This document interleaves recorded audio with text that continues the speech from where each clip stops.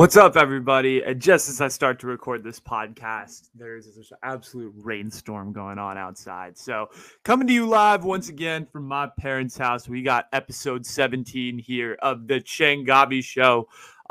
So welcome in. Excited to have y'all. We got a lot to talk about today, so that should be fun. But I just want to start real quick, just acknowledging the fact that it's almost Christmas. We are in the holiday season. Today is December 13th, which means we're almost halfway through the month of December. Dude, this year 2021 has gone by so quickly. This is incredible. So, shout out to everybody. Because our year is coming to an end. In terms of how I'm doing, though, I'll just go through it real quick. I'm doing okay. Finals week is done, in the books. Fuck school. It's over. So now I can just record podcasts in my bedroom, doing what I want to do. Yes. So I'm very happy. School is finally over. Nothing I have to worry about in that regard. Finals check. All of the last assignments check. Passed all my classes, I believe. So we should be okay for next quarter. But in terms of other things, I'm excited the holidays are here, but I felt very indifferent about the holidays, I think, in the last couple of years. I think it's because of the fact that the holidays have sort of, I don't know, holidays used to hit a lot more different when it was winter break, and school was the only thing I cared about. But as I've kind of mentioned before, I sort of feel like I've grown into some sort of working adult in some capacities for the last 2 years. And so the holidays doesn't really hit because it's I have other stuff I have to do. I have responsibilities. I still have to go to work. There's no break, so to speak, and that's, I guess, the real world. So hasn't really hit me yet that we're in the holiday season, but it should, hopefully will, very, very soon here. But yeah, exciting stuff nonetheless. So that's pretty cool. But instead of me talking about myself, I wanted to kind of give you guys, because I cover a lot of stories on the show, right? We're 17 episodes deep here, so we have kind of a good catalog of material to work with. And particularly here in the last couple of episodes, we've had a lot of kind of ongoing storylines that have been happening, particularly with three main individuals that I want to talk about today. The first individual that I would like to update everybody about is Peng Shui. I think we talked about this episode we talked about Peng Shui in episode 15. She is the one, and just to refresh everybody's memory in case you forgot, Peng Shui was the Chinese female tennis player, former world number one in the world in doubles, who basically just sort of vanished. Sorry, let me backtrack. Basically posted this, basically accused a high-ranking Chinese government official of basically sexual assault and other kind of sexual misconduct things on the Chinese version of Facebook titled Weibo. And I believe the government official's name is Zhang Gaoli, if I'm getting that correct. So she did that. And then the post was taken down within 20 minutes. And essentially after that, no one really had seen her. And at the time that I'd made the video, that's the hashtag Where's Peng Shui was trending. It was a hot topic. A lot of people were wondering where she was. So I'm here to update you that the worst fears that I had were that she could potentially be dead, are not true. She is very much alive, according to various video proof, media, all of that stuff. So the International Olympic Committee had a video call with her that lasted about a half an hour. And there have been a few pictures released by Chinese state media in the last couple of days and weeks here, showing Peng Shui alive, doing various things. So the worst fears of her being dead have sort of subsided because there have been video as well as audio and visual proof that she is safe, which is good. But here's where the bad news comes in, because I feel like the narrative surrounding this Peng Shui story is very controlled by the Chinese government.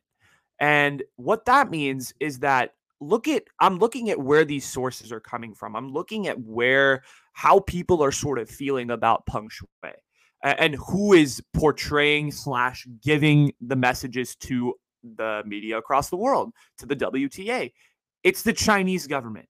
The Chinese government is controlling the narrative, and they are sending these messages across the world to make sure that the mainstream media throughout the world kind of stays out of it, because the mainstream media caught on to this whole thing when Peng Shui was missing. And when she was found, the story sort of died with mainstream media. But we're not mainstream media here at the Changavi Show. I'm here to update you on what exactly is going on and what I believe are kind of some of the things to look out for here.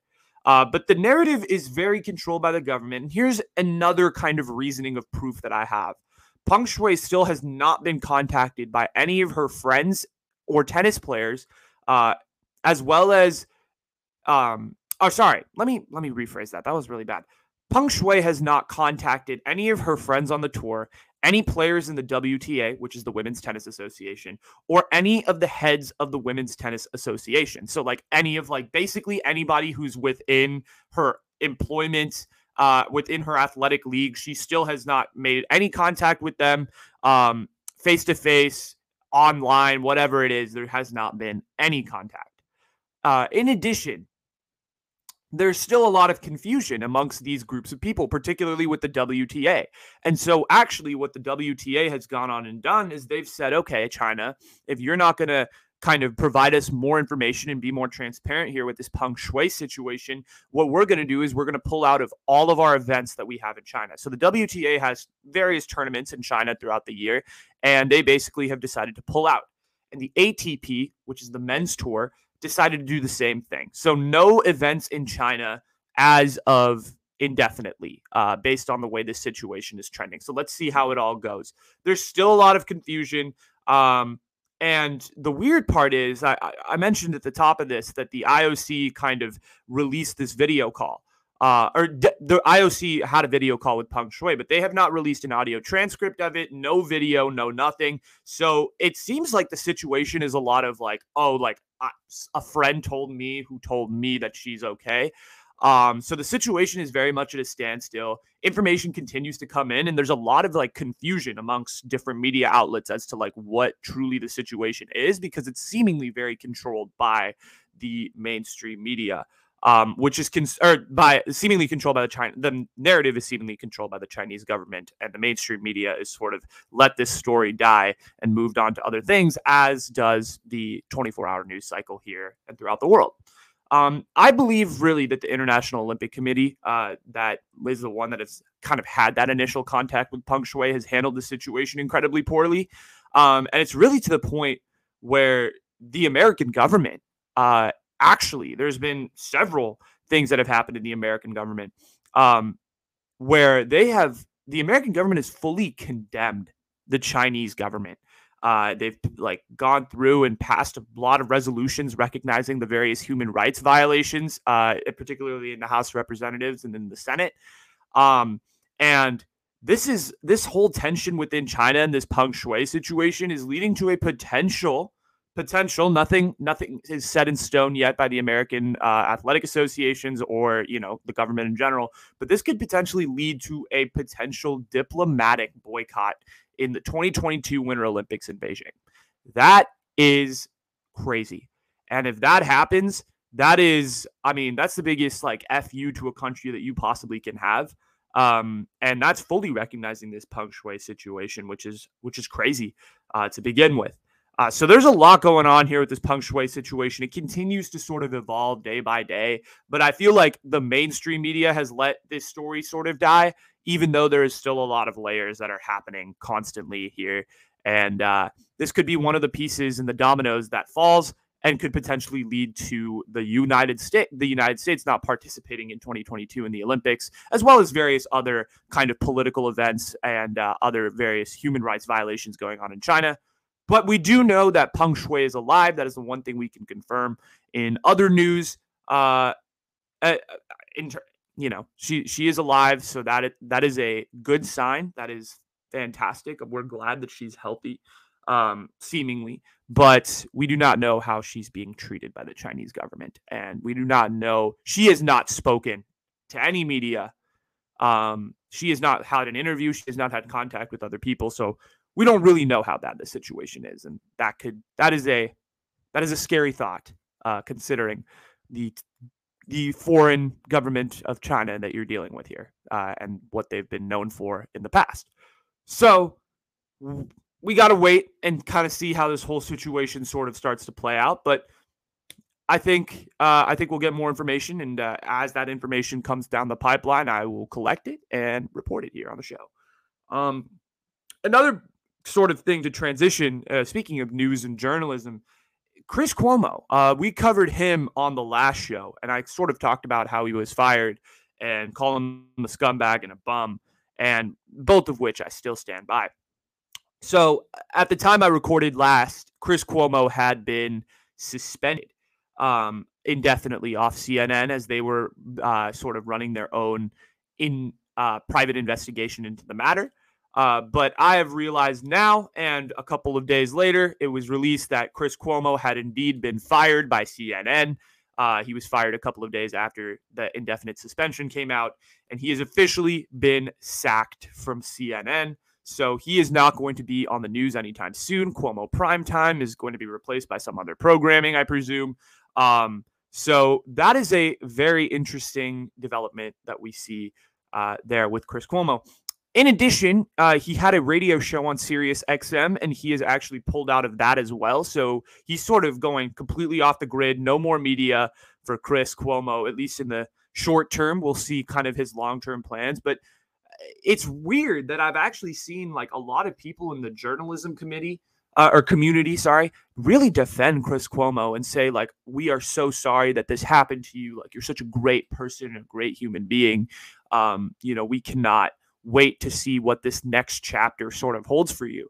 That's scary, man, because this dude really he violated all professional procedures when it came to being a journalist. And the fact that these individuals are going out on the air and publicly saying are going out on social media and publicly defending this guy is scary. If that's the state of journalism that we are in, I would figure that a lot of the journalism community would be very against Chris Cuomo at this point. The fact that he used media contacts to try and erase stories and, sort of violating that First Amendment, which I really thought that journalists were so passionately fighting for. Apparently, there are a lot of journalists that are pro this guy, and maybe they're a part of that CNN community, right? And so they're sort of defending their friend and their colleague, someone that they've gotten to know very personally, all of that. So again, very, very interesting situation there. Chris Cuomo kind of off all media for now, at least in the short term. We'll see if he makes sort of any statements or decides to write a book, which is my prediction. I think Chris Cuomo is going to write a book, and I think he is going to make a lot of money off that book, and I think he's going to talk about some stuff. But that being said, Chris Cuomo will be off the air for now, and that is the update regarding that story. And then the last person I want to cover is someone I really talked about at length last week with the South Asian Quality Control episode. It's not Minnie Kaling, it's Hasan Minhaj. So I don't know if you guys remember, but last week I sort of mentioned that I would love to see Hasan get into that director space, get into the film space and really start creating sort of longer form TV shows as well as film content. I think he would, make the space a lot better than it is right now with Minnie Kaling sort of being in terms of the South Asian space, right? Like obviously in the wide scheme of directors, there's so many. There's a plethora of various film people who are very good at their jobs. Hasan Minhaj, though, I really wanted to see him give it a shot. And just as I said that, he listened to me because we're best friends. And a day after, he started his new production company, or it was announced that he has officially filed for his new production and created his new production company titled 186K Films. So congratulations on the new production company, Hasan. Hope everything goes well. And in addition, he has announced the creation of a new film. The script is written, and I believe they were shopping it around to various studios. It's going to be, and I think it was bought. I don't remember by who, but the film is titled For the Culture, And I guess we can really say that he is trying to take over Mindy Kaling once and for all. This is, I understand Mindy Kaling is a woman, but Hassan Minaj is wow. Like he's really making moves here in this department. The movie is titled For the Culture, as I said, and it's going to be about Bollywood dance teams here in college.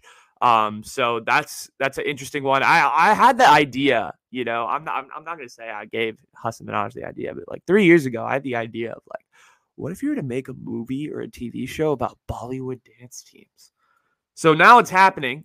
Congratulations. And I think it would make a really good TV show series, but it is a film. So interesting to see what they do with it. Obviously, it's going to come out probably 2, 3, 4 years down the line. So something to look forward to in the future. Very exciting stuff here for Hassan Minaj. Congratulations on behalf of the Changavi show, the one-man show. And that's my update section for this week. So we talked Peng Shui, Chris Cuomo, Hassan Minaj, and I will let you know if any of the other sort of topics that I talk about throughout, the various things that I say, have any updates, anything goes on, we'll cover it on the show. So don't worry. I follow up. I'm not weird about, just the mainstream. I'm not like the mainstream media and lets, non-trending stuff die. So yeah. But anyway, let's get into the show that we have today, because that was the update section. That took 15 minutes. So let's get into the real show and our sports topic of the day. My background behind me, for those of you that are on YouTube and can see me, I'm clearly caffeinated and vaccinated today. Those on YouTube would get that reference. Anyway, let's talk about branding and sports. This is a really interesting one. Listen, I think branding in business, you talk about branding in any sort of arena of business, of pop culture, of creating sports. Branding is integral to creating a product. For this show, for example, what is my brand? I have to figure that out, right? I'm still only a year into the game, figuring out what my true brand is, what my MO is, how I can cater to my audience of people. That is something that is going to take time. And sports teams sports teams have had a way bigger head start. I'll give you an example. The 49ers have been in existence since 1946. That's almost since World War II. So they've had time to build their brand, to build their story. And whether you like it or not, guys, sports teams are a business, and it comes down to the bottom line. If the NBA and the NFL and the MLB were not making money, then we wouldn't be here. Like then I would not be discussing them. Then they wouldn't be popular. So sports is all about a business at the end of the day, and it's all about selling, particularly to the consumers like myself. I am not trying to say like that I am some above it all, like customer. No, I am their ultimate customer. You look at my targeted ads on and jersey sales and looking at the next great product, next great jersey to buy, that type of stuff. 100%. But sports teams have a little micro marketing as well, because they have to make sure that they all have fan bases, because otherwise, if they don't have a fan base within their city, you get relocated. Look at the Vancouver Grizzlies. The Seattle Supersonics weren't relocated due to their fan base, but due to the fact that maybe they were not making as much money as they would have liked, but they moved to Oklahoma City, which was beyond me. Anyway, it all comes down to branding. And I'm here to deliver a hypothesis about my hometown team, the San Francisco 49ers. I spend a lot of money every year, whether it be on merchandise, on posters, on jerseys, on tickets, on clothes, for this team. I do. I spend a lot of money on this squad. But I was thinking about it the other day, and I was like, why? Why do I spend money?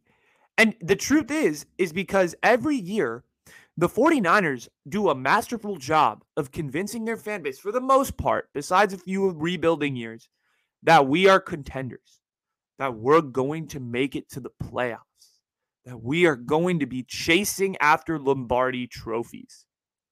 But in reality, the fact is the San Francisco 49ers since 2000 have had 5 winning seasons. So essentially, since I became a fan, I didn't become a fan in 2000, obviously. But this team has had 5 winning seasons in my lifetime. My mind is blown. When I saw that stat, I was like, wow. We talk about how we're the class of the NFL. We talk about how we're a classy franchise, how we do things the right way. But this team has only had 5 winning seasons in 20 years. That's crazy. That's crazy. The fact that the 49ers are so beloved here in the Bay Area isn't due to the fact of their recent success. Because if you go off their recent track record of the last 20 years, they should be amongst the most unpopular teams in the league. They should be up there with Detroit, with Jacksonville, Cleveland. Some of the worst teams in the league, the San Francisco 49ers are amongst them. But here's the thing. The only thing that sets apart the 49ers from those bad teams is the fact that they have branding. And their branding is great. You know why? Because they have history. And their history allows them to look way better than they actually are. I mean, look at the success that this team has had. Geez, I cannot speak. Since the 1970s. They were in NFC championships in the 70s. Then in the 80s, you had Montana and you won a couple Super Bowls in the middle of the 80s. And then at the end, in 82. And then you had, 89, 88. Throughout the 80s, you were dominant. And then in the 90s as well, you had Steve Young. You were constantly relevant for almost 20 years in the NFL. Constantly relevant. The last time the 49ers won a Super Bowl was 1994. It has been 27 years since the San Francisco 49ers have held a Lombardi trophy. They've had 5 winning seasons since 2000. Yet they are able to sucker fans like me into getting what they want. Into becoming lifelong fans, somehow believing that we are going to make a run, that we are going to win the championship one day, that we are faithful to the Bay. And see, the Golden State Warriors, the funniest part, and I'm going to take it to basketball for a second. The Golden State Warriors used to be the Detroit Lions of basketball. They had rarely any winning seasons, if that, 1 or 2. We had We Believe, and that was about it in the early 2000s. But then Steph Curry and the dynasty came, and boom, all of a sudden, the image flipped. We went from the laughingstock of the league to having 20% of the stadium sold out, to having tickets sell for $12, $13 to sit in the, lower level of Oracle, to becoming a team which has ridiculously expensive tickets, which I'll get into later. We have a whole topic on tickets today. So, yeah, which has become, one of the premier franchises here in the NBA. It's all about branding at the end of the day. And you want another example? Let's take a look at the New York Jets and the Knicks. It's the same thing. These two franchises, for the most part, throughout history, have been complete and utter jokes. Besides Patrick Ewing in the 90s for the Knicks, besides, a couple glory years in the 60s for the Jets, these two teams have been disgusting. Besides the fact that the New York Jets made the AFC Championship way back in 2010 with Mark Sanchez, that's about it. That's the only thing this team's really had going for it in recent years. But yet, when the New York Knicks win one playoff game like they did last year, people rioted in the streets. People acted like they had just won the championship, like Madison Square Garden had been crowned an NBA ring. People were acting like that. The Jets, the Giants, the Knicks, every single New York team besides the Yankees is a complete and utter joke.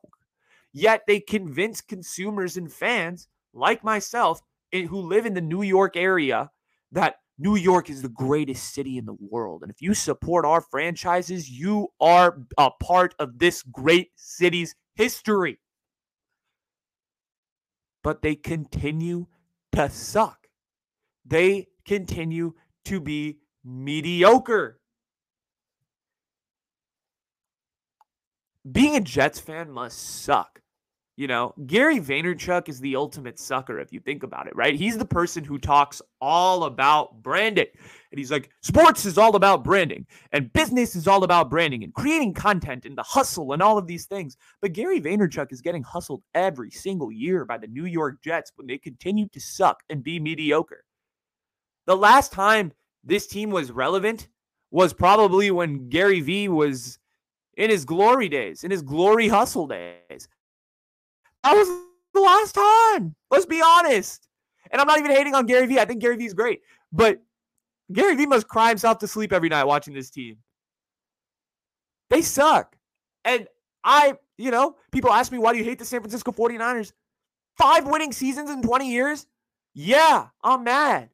They're not as good as they're about as good as the Jacksonville Jaguars have been in the last 20 years based on their track record. So don't give me that BS. Branding is everything in sports. You build a good brand, you tell your fans all of these various slogans, faithful to the Bay, New York's the greatest city on earth. You support this, you're supporting the right team. They make you think like you're a winner, when in reality, you lose all the time. So that's my hypothesis, is that branding is everything in sports. You don't have branding, you're going to be you don't have branding, you're either going to be irrelevant and kicked out of your home market, or a lot of people won't care about you. And the 49ers have depended clearly on their history. The Jets depend on their, history back in the 60s or whatever it is to retain fans. But it's pretty crazy. The teams that are often the most down bad don't even know it because of branding. Anyway, crazy stuff. The 49ers, though, did win their game. So, I can't be that unhappy recording this podcast, can I? Can I? I don't know. But let's get into our pop culture topics, because I got a couple that are fun. And it's raining like a freaking madhouse outside. I want to talk about Nirmal Purja for a second. People are like, what the hell is that? Well, I'm here to educate you. That's what we do here on the Changavi show. So, when I like to always look at the Netflix, like what's coming to Netflix this month, videos that come out every so often on Netflix, on the Netflix YouTube channel. Go check it out. And in the November video, which was, I watched back in October, I saw that there was this this documentary coming out called 14 Peaks, and it was about mountaineering. And I'm someone that has always been fascinated with mountaineering. I think it's super cool. I think it's absolutely fascinating to see how people like ascend these tall beasts that have been created by nature and getting to some of the highest points in the world that only, a counting number of people have summited, right? That is fascinating to me. So I'm a big mountain fan. I think I get it from my dad. My dad also loves the mountain documentaries. He's big into all that stuff. So I'm a mountain head. So when I saw that documentary on Netflix, I was like, damn, I got to check this out. So I watch it. 14 Peaks. The synopsis of this documentary is it's about this guy, Nirmal Purja, Nepali guy. He's from Nepal.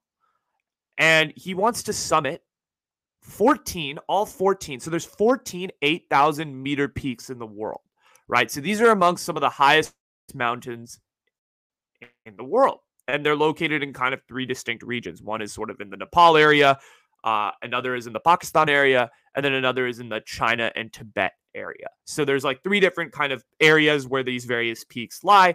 Some of those mountains, for kind of a frame of reference for you guys, include those of like Mount Everest, K2, which is the 2nd highest mountain in the world, Annapurna, which I believe is the 4th highest mountain in the world, amongst a couple of other really big mountains. So this guy at the beginning of the documentary, he makes his mission very clear. He says, I want to summit all 14 of these 8,000-meter peaks, hardest mountains in the world to climb, in 7 months. I was like, holy shit, what? Like, what? What? What? Are you serious? Are you serious? Is that even possible? Like, I've seen the documentaries I've watched about various mountains and mountaineering and all of these things have been about basically trying to summit one mountain, right? K2, Mount Everest, Annapurna, just one. And if these people can do it, they're considered heroes. Like it's an incredibly difficult feat to be able to even summit one of these 8,000-meter peaks, let alone all 14, but within 7 months. The last guy to do it was this like European mountaineer, and he did 14 peaks over a 12-year period. So it took him, about a distinct portion of his life to be able to even accomplish this feat. And this guy wants to be like, nah, I want to do it in 7 months. I was shocked. This got me hooked right there. I was like, this guy, there's no way he's going to be able to do it. I'm not going to spoil it. But, man, I mean, the fact that he even attempted this and survived to tell the tale, whether or not that he did it, you have to watch it to find out if he was able to do it. This man should be considered one of the greatest athletes alive for even trying that, right? We think, when we think of athletes, we think of LeBron James, right? We think of Usain Bolt. We think of Serena Williams as being just the strongest athletic human beings known to man. We think of, other big football players. This dude, mountaineers have to be considered in this conversation. That's what I've realized. Extreme sports is no joke. This dude was attempting to climb all 14 of these 8,000-meter peaks in 7 months. 7 months, and he's lived. He survived. Did he do it? I'm not going to say, but he survived. That's impressive. And he attempted every single one. That's all I'll say. That he attempted. Did he finish it? I don't know. But the absolute ridiculous pace that this guy is on, the way he just quickly climbs, he's built different. You talk about people being built different on the basketball court. This man is built different in life. And I think the thing I really liked about Nirmal a lot in this whole sort of scope of things is that he really does bring a great attitude to what he does. Very positive throughout the whole thing. Whatever adversity he faced, if he was super close to death and about to fall off that rope, he had a smile on his face the whole time. The project of like his mission was called Project Possible because everybody's told him, like myself, that you're delusional. This is completely impossible. I don't know what you're doing. And the fact that he was able to accomplish this was incredible. I mean, it's borderline crazy, but also like the fact that he accomplished it to tell the tale, and I just realized I spoiled it, so sorry, that's insane in itself. Listen, most human beings would have died doing this. I mean, it's a fact. Like climbing all 14 8,000-meter peaks in one go in 7 months is not easy. Frankly,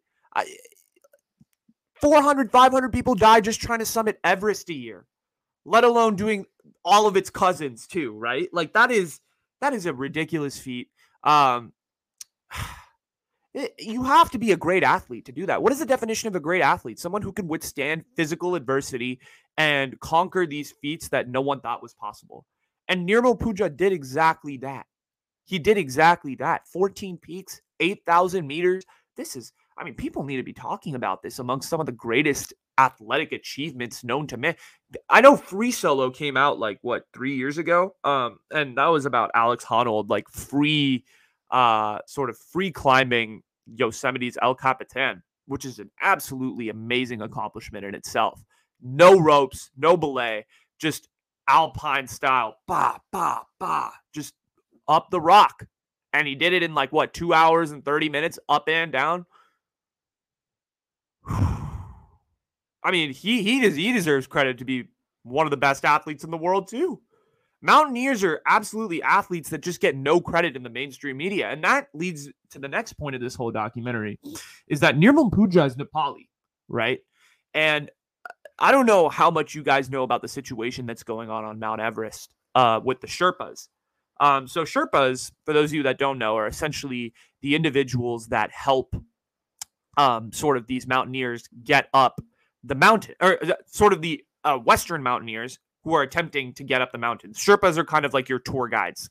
They make sure, the camp is set up, the ropes are set up, they go ahead, they risk their lives to make sure all the rope is in place, to make sure that everybody is secure and everybody is as safe as possible trying to get to the summit, right? The Sherpas, they risk their lives on a daily basis to do this. They get paid a lot of money to do it, but they risk their lives. It's an incredibly dangerous job. You're constantly risking your lives. You're going ahead. And Sherpas are amongst the people who have summited Mount Everest the most amount of times. And they oftentimes get treated really badly by Westerners because, they get swindled out of money, or the Sherpas have to go ahead and they often risk their lives, and they often die saving the lives of those who pay an exorbitant amount of money to summit the mountain. And Purja, Nirmal Purja is Nepali. He's not a Sherpa. He's not related to sort of that family, but he and Sherpas in general do not get a lot of credit for the incredible mountaineering achievements that they've done. When you think of who summited Everest first, it was a guy by the name of Edmund Hillary, but there was also a Sherpa by the name of Tenzing Norgay. I'm sorry if I'm saying that wrong, who was with him, and he does not get the same amount of credit that Edmund Hillary did. Tenzing Norgay has also summited a lot of other mountains besides Everest, and has summited Everest multiple times after Edmund Hillary even left. But he does not get the same credit. So, yeah, I mean, the whole thing with mountaineering and Everest is an absolutely crazy story. The whole thing about the industry and just everything that's gone on with Sherpas and the way they're treated in Everest Base Camp and all these things. Very fascinating. I recommend everybody look into it. And they kind of sort of touch on it a little bit in this documentary, but Everest is, again, one of the 14 peaks attempted, so they don't really have a lot of time to cover it. But Everest is a very fascinating place. It's one of the highest places in the world. It's the highest mountain in the world, and everybody is attempting to summit it. So it's a crazy topic. Definitely recommended to looking into it. If you want more information, there's actually a movie called Everest about 2000. It came out like 4 years ago. It's about the 2004 expedition. And basically everything like that goes into place about, going up the mountain, and essentially the expedition goes wrong. And it's a really very accurate picture of what happens, particularly on a Western expedition. It's not through the eyes of the Sherpa, but sort of the eyes through a Westerner trying to summit this mountain. It's a very, very good documentary. Very good movie. It's an actual movie. Highly recommend it. Definitely go check it out. It's very good, very solid. Watched it. It was fantastic. Loved it. Yeah, so that's all I got to say about Nirmal. This dude is not normal. He should be considered amongst one of the best athletes in the world. Those of you that have not seen 14 Peaks on Netflix, go check it out. It's awesome. Incredible documentary. Nirmal Purja, one of the best mountaineers of all time, I guess we could call it that now. If you guys watch this documentary and you don't tell me, hot take of the day, Nirmal Purja is one of the best athletes I've ever seen. Nirmal Purja could be considered one of the best athletes you've ever seen. You don't even know his name. So watch this documentary and tell me if I'm right or tell me if I'm wrong. Curious. Because I think he is up there with being one of the greatest athletes ever. Anyway, to transition from Nirmal Purja, we got to go into Harry Potter now. To go from reality to fantasy. No, but it's the holidays, right? It's December 13th. We're almost halfway through December. And I want to talk about one of my favorite movies, one of my favorite series of all time, Harry Potter. It's incredible. It's great. It's fantastic. I have nothing but good things to say, positive things to say about Harry Potter. One of the best series of all time. Arguably better than Star Wars, in my opinion. I think it is better than Star Wars, but, to eat here and there, it doesn't matter. To each their own. But Harry Potter sort of reminds me of the holidays. I don't know why. I think maybe because that way back in the day, 2008, 2009, Uh, TBS used to, I don't know if they still do it, but TBS used to do their Harry Potter movie marathon where they would air all the movies like during various weekends from like Thanksgiving through Christmas. And they would do like 2 movies a weekend. So they do like the first and second one weekend, and then the third and the fourth, and then the fifth and the sixth. And then like obviously all the movies started to come out, and so they started doing it again. All the movies eventually came out in like 2011, so they started doing it again back in the 2010s. So throughout my childhood, TBS has done the Harry Potter movie marathon, and they always used to do it during the holidays. So I always thought of Harry Potter as sort of like a holiday movie, even though it's really sort of a year-round movie. But I always watched it during the holidays. And it is my favorite personal series of all time. The books are incredible. If you haven't gotten the chance to read any of the books, like I already know if I ever become a parent, the first literature I'm ever going to be reading to my child is Harry Potter. And there's nothing you can do to stop me. Because those books like were my childhood. So I would want to share that with other people. The movies, hit or miss for the most part. But I think if the way I feel about the movies is that if you were a fan of the books, I think you're a fan of the movies. I think I really do believe like they're a lot of fun. The characters, Radcliffe. I mean, the actors and actresses do a really good job of all the characters. They really did a good job of like casting the right people to like put them in these characters that you visualize in your head. So that's great. Obviously I love Daniel Radcliffe, Rupert Grint's great, Emma Watson. She's awesome. I love Emma Watson. The Yule Ball scene. My God, no words. That might have been the day I officially fell in love with Emma Watson, was the first time I saw that scene, but that's neither here nor there. But the Yule Ball scene. Fantastic scene in the whole Harry Potter series. And the music plays. It's too good. Anyway, though, here's the thing about Harry Potter, which is Harry Potter. I don't know if any of you, like the people listening for the most part, are like old enough to remember. But I remember very distinctly when I was like 7 or 8 years old, the last book came out. Harry Potter and the Deathly Hallows came out in like 2007 or 2008. And people were like camped out at Barnes and Noble, just lined up to watch, to let this book release. Like they were camped. It was like a premiere of a new shoe or like a new movie. Like people were camped out, way back in the day before COVID, when we could just camp out in lines and wait for stuff. People were camped out for this book. And I remember like when my brother got the book, because, I wasn't old enough to read it, and the books got dark, and, I was like 7, so I shouldn't have been reading those books at 7. He like grabbed the book and just didn't stop reading for straight up like a day. Like, and I saw that with like all of these Harry Potter books, is like every time a kid used to pick those books up from the bookstore, they just couldn't put them down.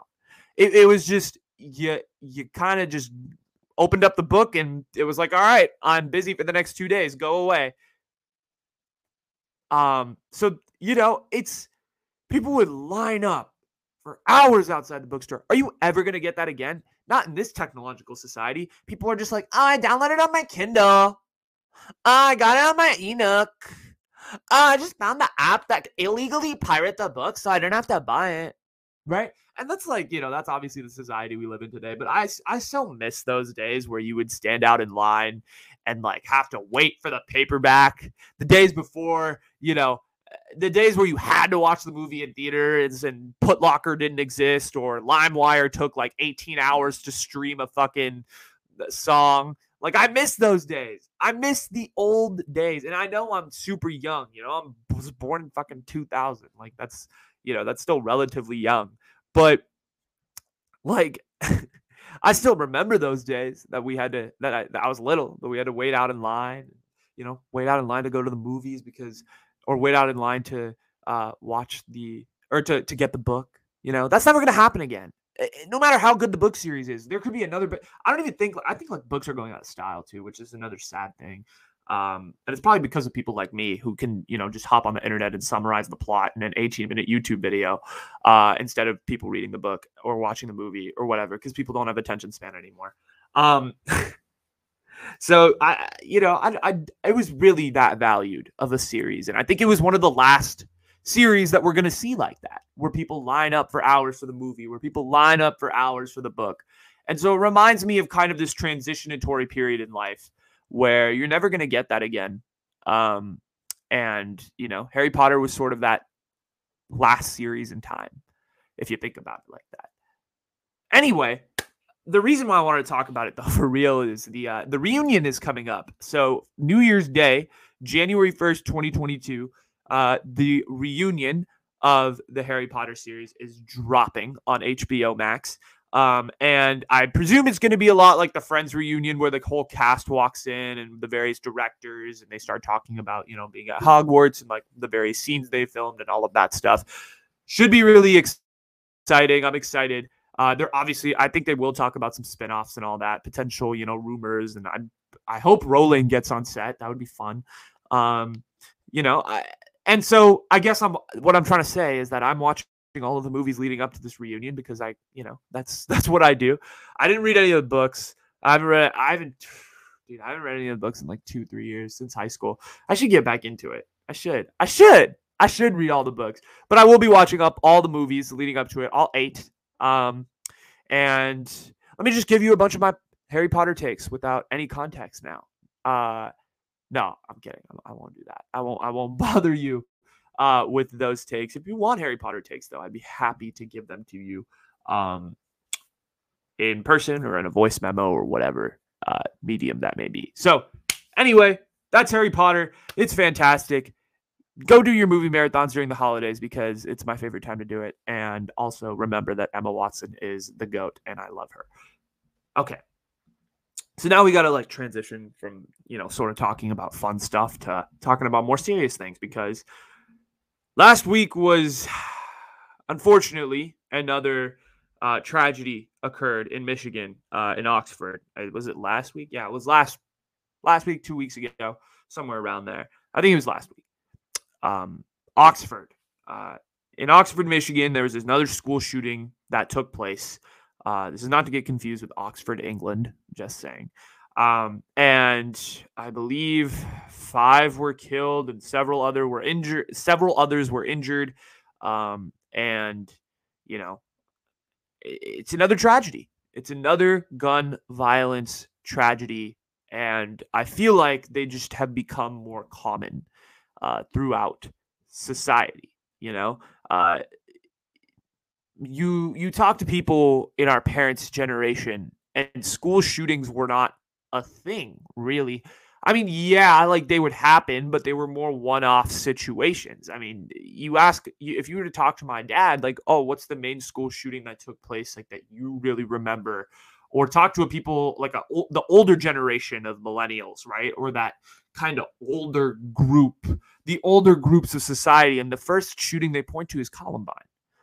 Columbine back in 99 was the talk of the town when it happened, right? It was this massive event, and everybody presumed that there was going to be some legislation put into place regarding gun regulations, et cetera, et cetera. There were, but they were minor regulations to say the least. And then there was a gap for a little bit. There were mass shootings, but there weren't many school shootings. If you want to get specific and talk about school shootings, there was about a 13-year gap between 1999. I wasn't even born when Columbine happened. Okay. I have had to do research on all this stuff, but Columbine happened back in 99. And then in 2012 in Newtown, Connecticut, Sandy Hook happened. And that was boom, that kind of sparked the 2010s in regards to one of the main current events and domestic issues that America dealt with throughout the 2010s was school shootings. If you think about it, I could name 5 off the top of my head, but there are so many more. The main ones covered by mainstream media, right? Parkland in 2016. Then there was Santa Clarita in 2019, right? Then this one, in Oxford. Obviously, there was sort of a pause on school shootings, so to speak, due to the fact that COVID happened and, most people were online, so there wasn't a physical school. And sort of that conversation of having conversations regarding guns and all of that stuff sort of subsided over the last year and a half because people were more focused on the pandemic for good reason. But I think it's time that that conversation comes back. You know, where do we draw the line for guns? It's a conversation that has happened in this country since '99, since Columbine. I mean, you look at other countries. I forget. I think it's Australia. Australia and New Zealand have very strict gun policies. They had one. I think Australia or New Zealand back in early 2000s or late 90s had a big mass shooting, and they just like decided, you know what, screw this, we're ending it all. Boom. You know, and they obviously went to an extreme. And I put out a poll on my Instagram the other day, and I said, like, how do you feel about the Second Amendment? And most people said, we support it. Like, if you want to have a gun, go ahead and have a gun. I'm okay with that. I personally subscribe to sort of that theory. Like, if you want a gun, you can go ahead and buy a gun. I don't care. But how do we balance the fact that people want guns and people want weapons, but also discuss the fact that there have been limited policies put into place, that mass shootings have been happening at a more regular rate, and that people have been dying because of these mass shootings? How do we prevent both of those things? How do we find a compromise between both those things? And people are like, well, stricter regulations. But what does that exactly entail? Because I've had conversations with people and they're like, well, you got to do background checks and all of that. And I'm like, okay, yeah, definitely. And some states aren't going to do that because some states, people just want their guns and they want free access to those guns. You know, California is a stricter state where you have to, it's not an open carry state. You can't just carry a gun around everywhere. But you have to have a constant regulation. You have to, or there is regulations. If you want to own a gun, you have to present ID. You have to present like mental health checks, various different things. Different states don't have that. And I think the federal government has really put this kind of particularly gun policies on a state by state basis, where it's like, okay, states, up to you, you do what you want. And so various states have had stricter gun regulations, and some states have had much more, lenient to liberal gun regulations, so to speak. So I don't know. I feel like there isn't a solution, so to speak, but there also is, in that I feel like the main solution, I think, to guns is the fact that, like, what do we define as a semi-automatic? Like, my thing is, like, if people want to have hunting rifles and, handguns and whatever, like, that's fine. Do what you got to do for your self-defense. What makes you feel comfortable is what makes you feel comfortable. That's not my prerogative to get in and, take that away from you. But my concern is I don't want people, like, owning AK-47s, military-grade weapons that are used in war zones and have those in their houses. That should not be the case. So we have to figure out a solution between those two things, right? If you want to go hunt and kill deer, whatever, right? If you live out in the forest and you need a hunting rifle to defend yourself, absolutely, go ahead, 100%.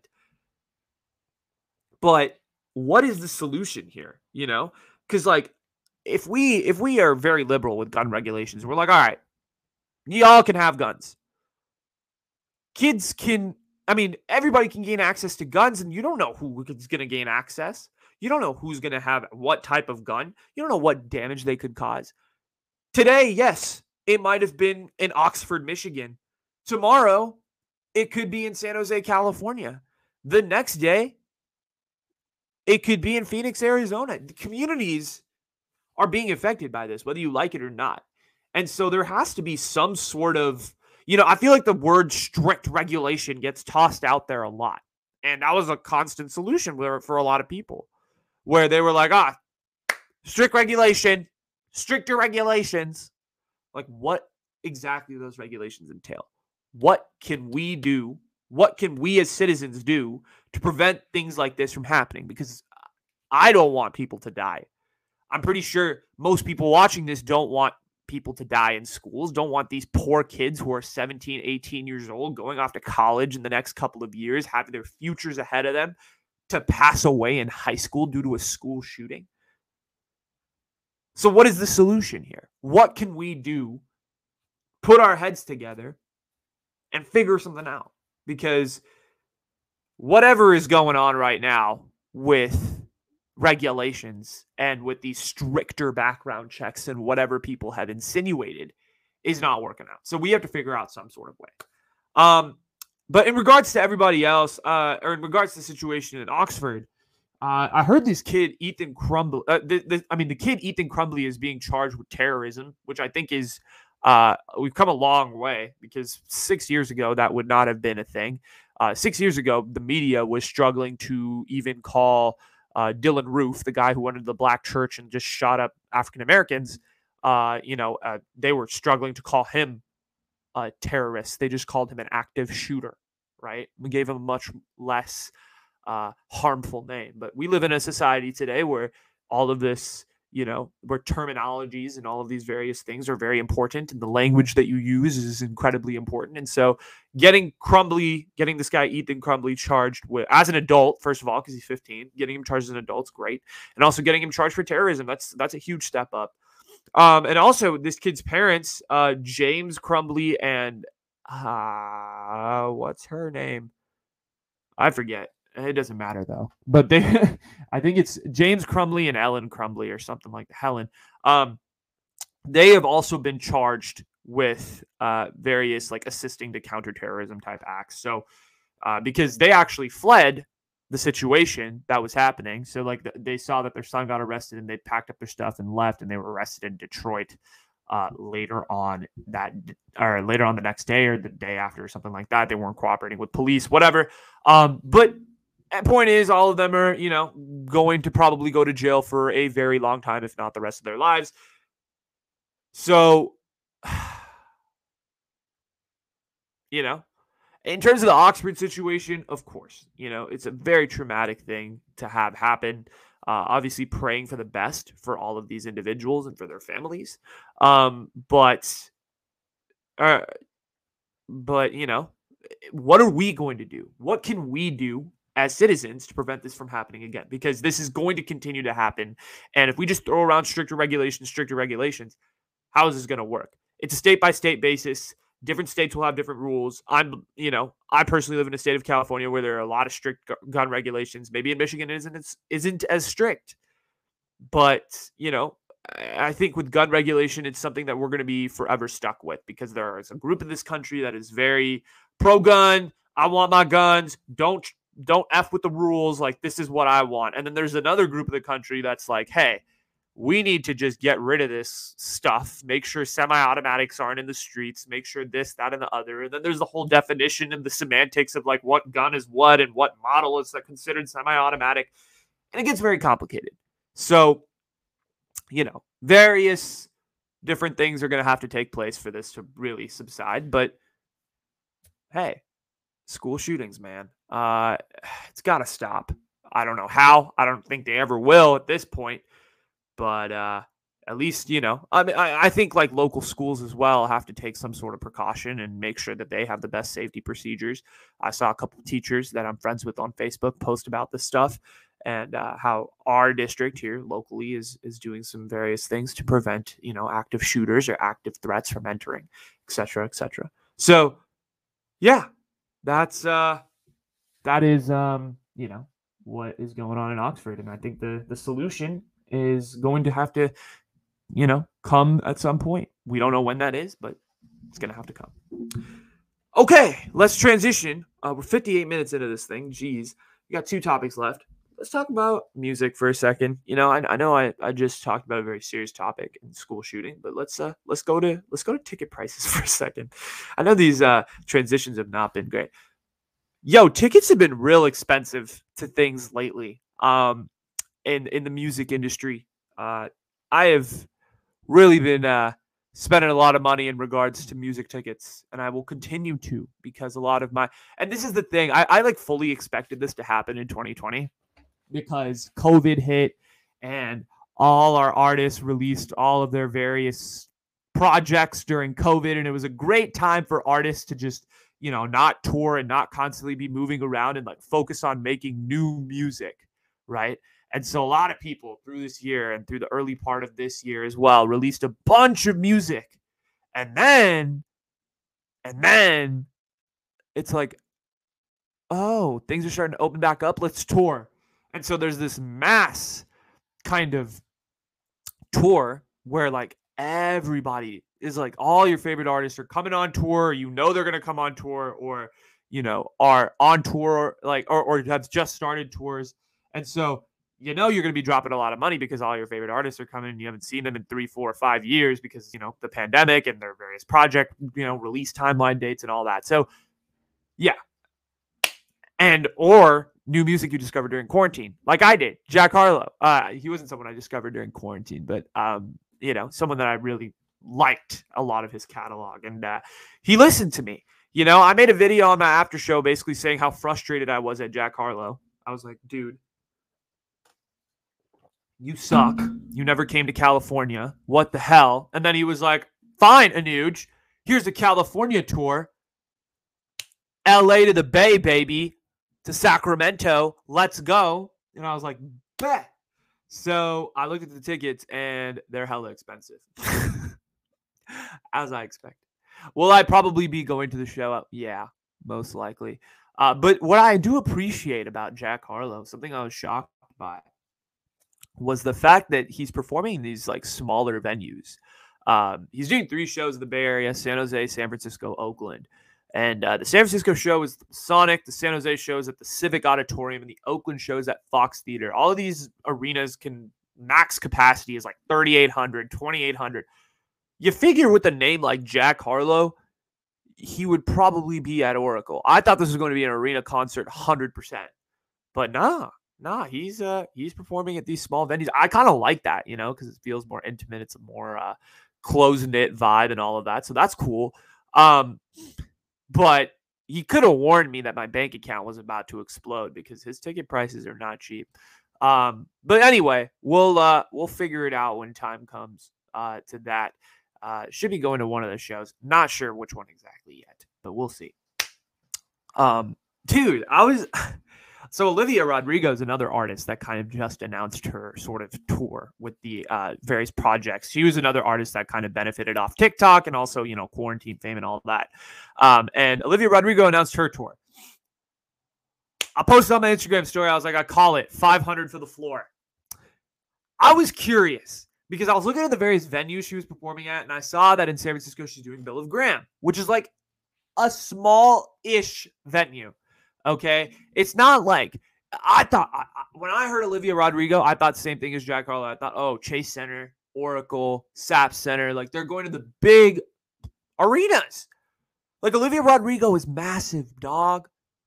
She averages like 37 million listeners on Spotify a month.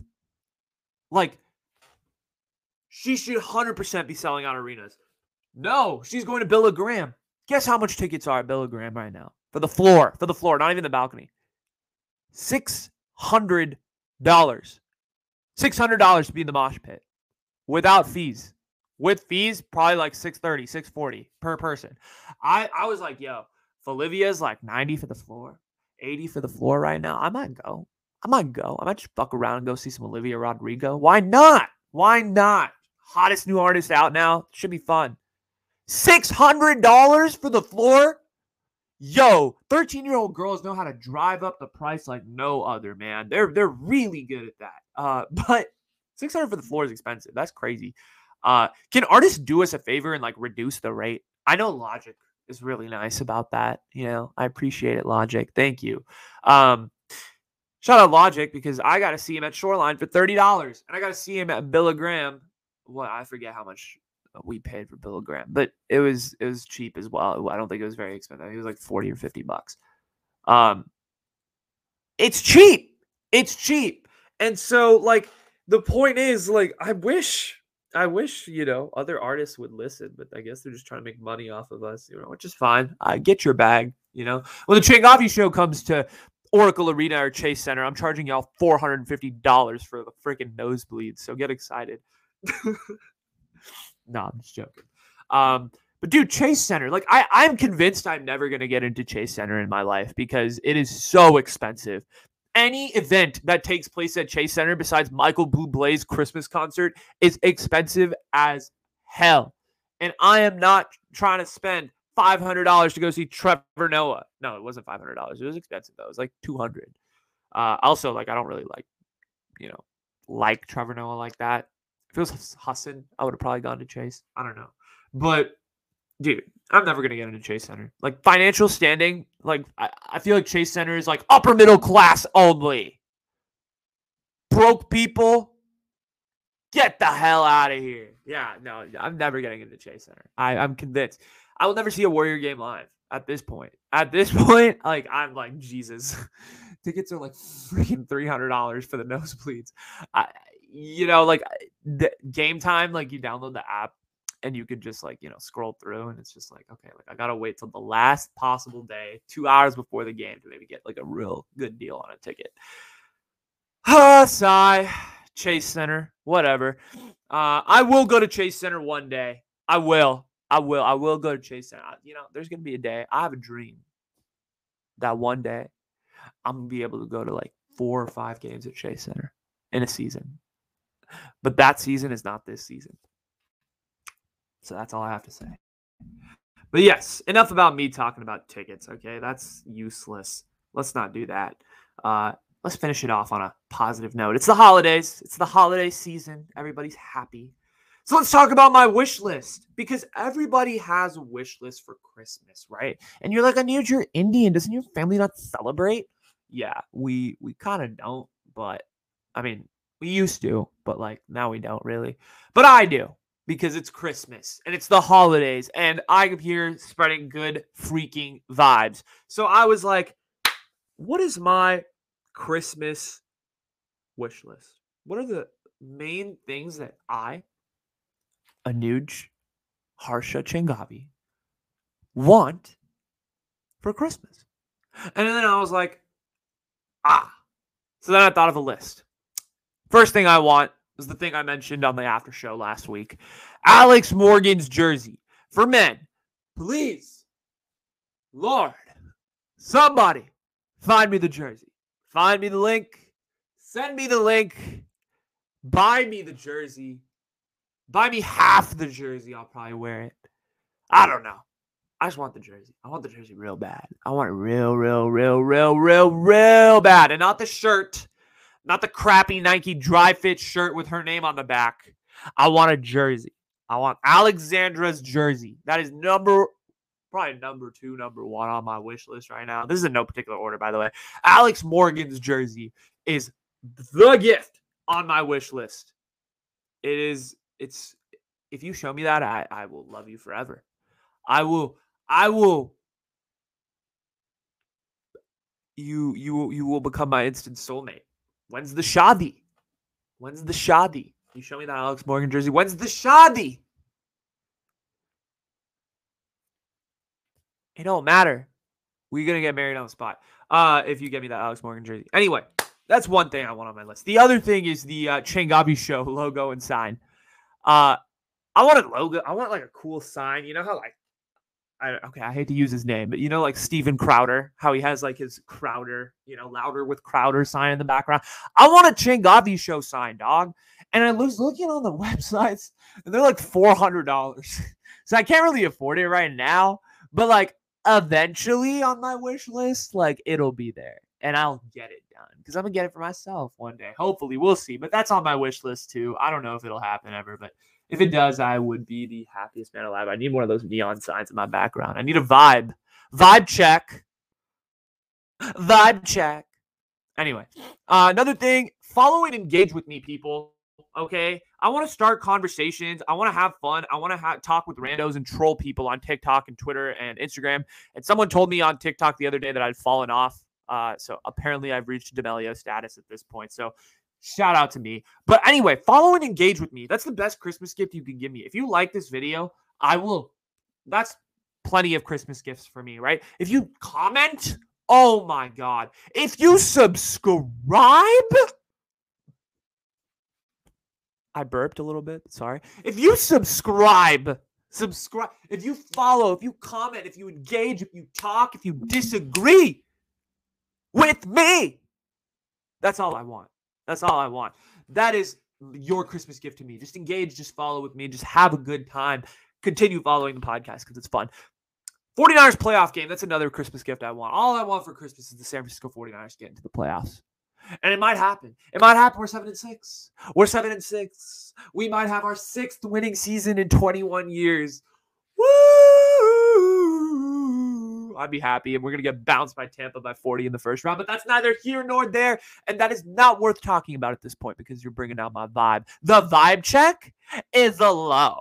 Okay, anyway. Warrior game at Chase, we all know, we discussed that earlier. That is not going to happen. That won't happen until, this podcast, until I charge you guys $800 for the nosebleeds at Chase when I'm selling out the arena. But, that'll probably never happen. But no, Warrior game at Chase is definitely a dream. We'll see if I can make that happen. If I do, I will vlog it. I will record it. I will create incredible content regarding that. And then a driver's license. That's the last thing I was on my Christmas list, okay? A driver's license. And this is completely on me. This is not on you. You cannot fake getting a driver's license for me. So, I don't expect anybody to do it. If you're working for the DMV and you listen to this podcast, I hate you. No, I'm kidding. I don't. But yeah, I will be working towards that last Christmas gift. That'll be my last kind of treat yourself gift. Because at that point, when Changavi's on the road, oh, baby. Oh, baby. Things about to happen. Changavi show on the road, baby. We taking the whole Bay Area by storm. Nah. But anyway, that is all I got. Hour and 10 minutes. That's it. Thank you guys so much for listening. If you guys made it this far, I appreciate you. If you guys like the show, go ahead and hit the like button down below. Hit the subscribe button. Comment. Again, engage with me. That's all I want for Christmas. Follow me on social media. Twitter, where I don't post anything. Instagram, I post hella. So freaking follow me on Instagram and Twitter. TikTok, I have a TikTok. It's pretty cool. I post a lot of clips on there from here, from the after show, from all the various things that I do. So go check that out as well. A lot of various content is going to be coming to you during the holiday break. And it's raining outside here in the Bay Area. It's December. And that means I have time. So thank you guys so much for joining. I appreciate all of you. Have an amazing, amazing, amazing week. And I'll catch you on the flip side. Peace.